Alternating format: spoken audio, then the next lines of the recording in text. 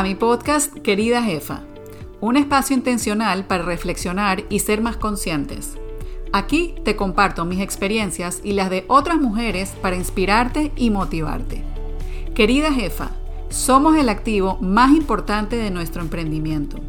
Trabajemos juntas en convertirnos en nuestra mejor versión para potenciarnos y crear el impacto que queremos. Si quieres trabajar mejor, en balance, con bienestar y disfrute, comencemos ahora. Hola jefas, estoy muy contenta de volver con un nuevo episodio del podcast. Me tomé un break, pero vuelvo con un tema que me apasiona y espero que ustedes también. Para mí ha sido muy importante incluir el bienestar en nuestras vidas de jefas y siguiendo esa pasión me estoy certificando en un programa de psicología positiva. La psicología positiva busca resaltar lo que hace a las personas sentirse felices y plenas y cómo pueden hacer más de esas cosas en sus vidas. Su objetivo es comprender y promover el florecimiento y el desarrollo óptimo de las personas, buscando mejorar la calidad de vida y promover la satisfacción personal. Se enfoca en el estudio de aspectos positivos de la experiencia humana como la felicidad, el bienestar, la resiliencia y las fortalezas personales en vez de centrarse en tratar trastornos o problemas psicológicos. Y una de las áreas principales son las fortalezas. La psicología positiva se enfoca en identificar y potenciar nuestras fortalezas personales y emocionales para que podamos enfrentar desafíos con una mentalidad más positiva y efectiva. Es una herramienta poderosa que puede beneficiarnos mucho como emprendedoras. Por eso hoy quiero dedicar este episodio a hablarte más de las fortalezas y cómo nos pueden ayudar. Y cuando te digo fortalezas me refiero a eso que tenemos para ofrecer, que ojo, ya lo tenemos, nos sale con facilidad, hacemos increíblemente bien y nos diferencia de los demás. Son tus talentos y habilidades, esos superpoderes únicos que ya tienes. Conocerlos y desarrollarlos es algo muy poderoso que te traerá la claridad, la inspiración y la motivación que puedes estar necesitando para definir un nuevo proyecto, conseguir tu propósito o redefinir el enfoque que le estás dando a tu negocio. ¿Y por qué escogí hablar de este tema? ¿Por qué enfocarse en nuestro valor?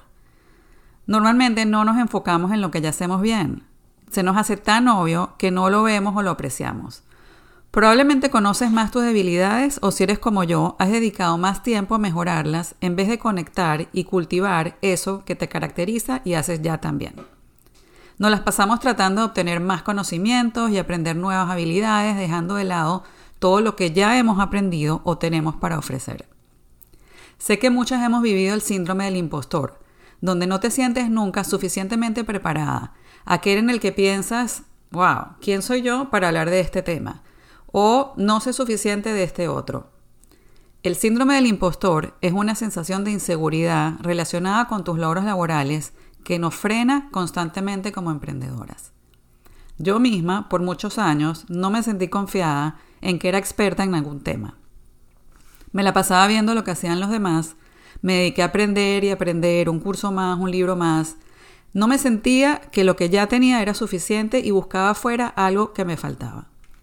Pero pasar por un punto de inflexión en el 2020 y 2 procesos de coaching me hizo conectar más conmigo misma y darme cuenta que lo que necesitaba estaba dentro de mí y no lo iba a conseguir afuera.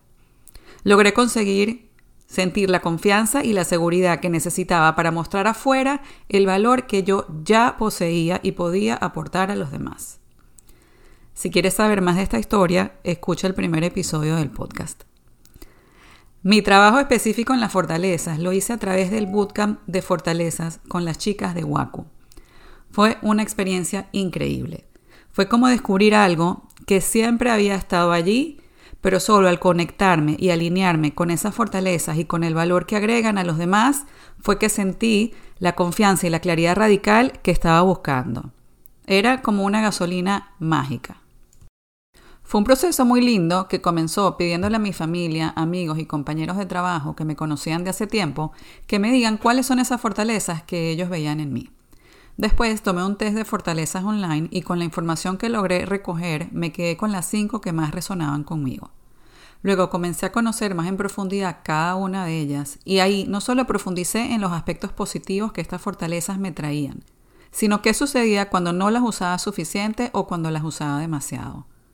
También logré conectar con personas con las mismas fortalezas y esto me encantó porque logré sentirme súper identificada, entendida y aprendí un montón de mí misma. Y después de un trabajo de varias semanas, logré identificar que soy capaz de conseguir conexiones originales entre elementos y pensar las cosas desde puntos de vista distintos a través de mis fortalezas de ideadora y estratégica. También que me concentro en conseguir lo bueno y extraordinario de todo lo que me rodea a través de mi fortaleza maximizadora. Y de hecho, por eso es que me apasiona tanto el estudio de las fortalezas y por eso hice este episodio. También el poder darme cuenta que ser multiapasionada y tener un deseo inmenso de aprender y mejorar continuamente viene de mi fortaleza aprendedora y que si lo enfoco correctamente es algo que me energiza.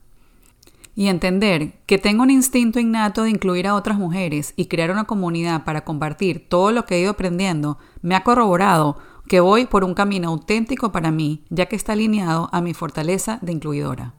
Queridas jefas, las invito a que hagan este trabajo de autodescubrimiento, ya que no solo aumentará su confianza y les permitirá ser más auténticas, sino que les ayudará a destacarse entre la multitud.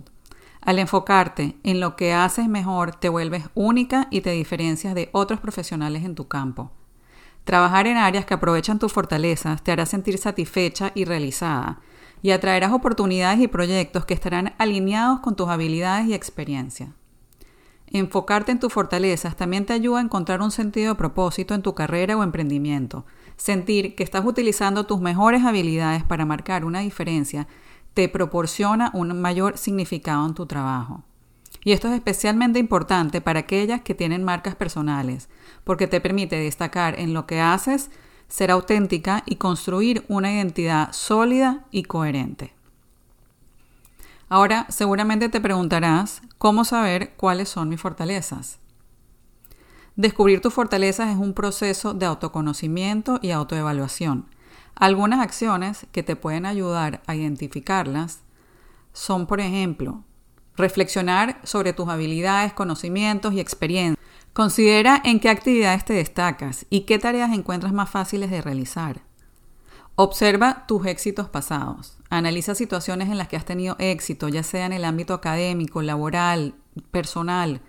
Examina qué habilidades o atributos personales te ayudaron a lograr esos éxitos. Siempre tienes la opción también de tomar una prueba online sobre fortalezas, como la de Clifton Strengths.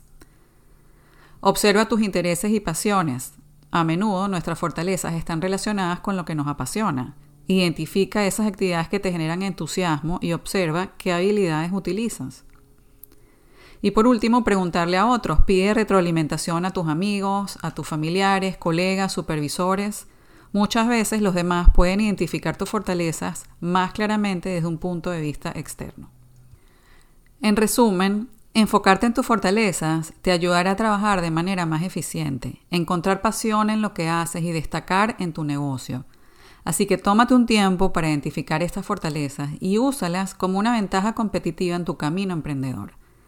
Recuerda que no tienes que hacer todo por ti misma. Aprovecha tus fortalezas y busca apoyo o delega tareas en áreas donde no te sientas tan fuerte. Esto te va a permitir concentrarte en lo que realmente importa y llevar a tu negocio al siguiente nivel. Así que espero que se te haya prendido la llama de la curiosidad y quieras arrancar este viaje de autoconocimiento para que conectes más contigo y descubras tus superpoderes. Para mí, conectar con mis fortalezas me trajo muchísima claridad y enfoque en mi negocio, y ver que tengo estas capacidades aumentó mi confianza y mi motivación. De verdad ha sido una experiencia transformadora para mí y quisiera que tú también la experimentes. Y por eso, justamente ahorita estoy desarrollando un reto de autoconocimiento que voy a lanzar en las próximas semanas y que te va a ayudar a descubrir ese valor único y obtener claridad. Así que si tienes ganas de descubrir y conectar con tus superpoderes, visita la página queridajefa.com y en la sección del reto anótate en la lista para que apenas tenga la información te la mande. Muchas gracias por haberme escuchado. Y hasta aquí el episodio de hoy. Espero que lo hayas disfrutado tanto como yo. Y te invito a suscribirte a mi podcast para no perderte de ningún episodio. Espero que tengas un bonito día.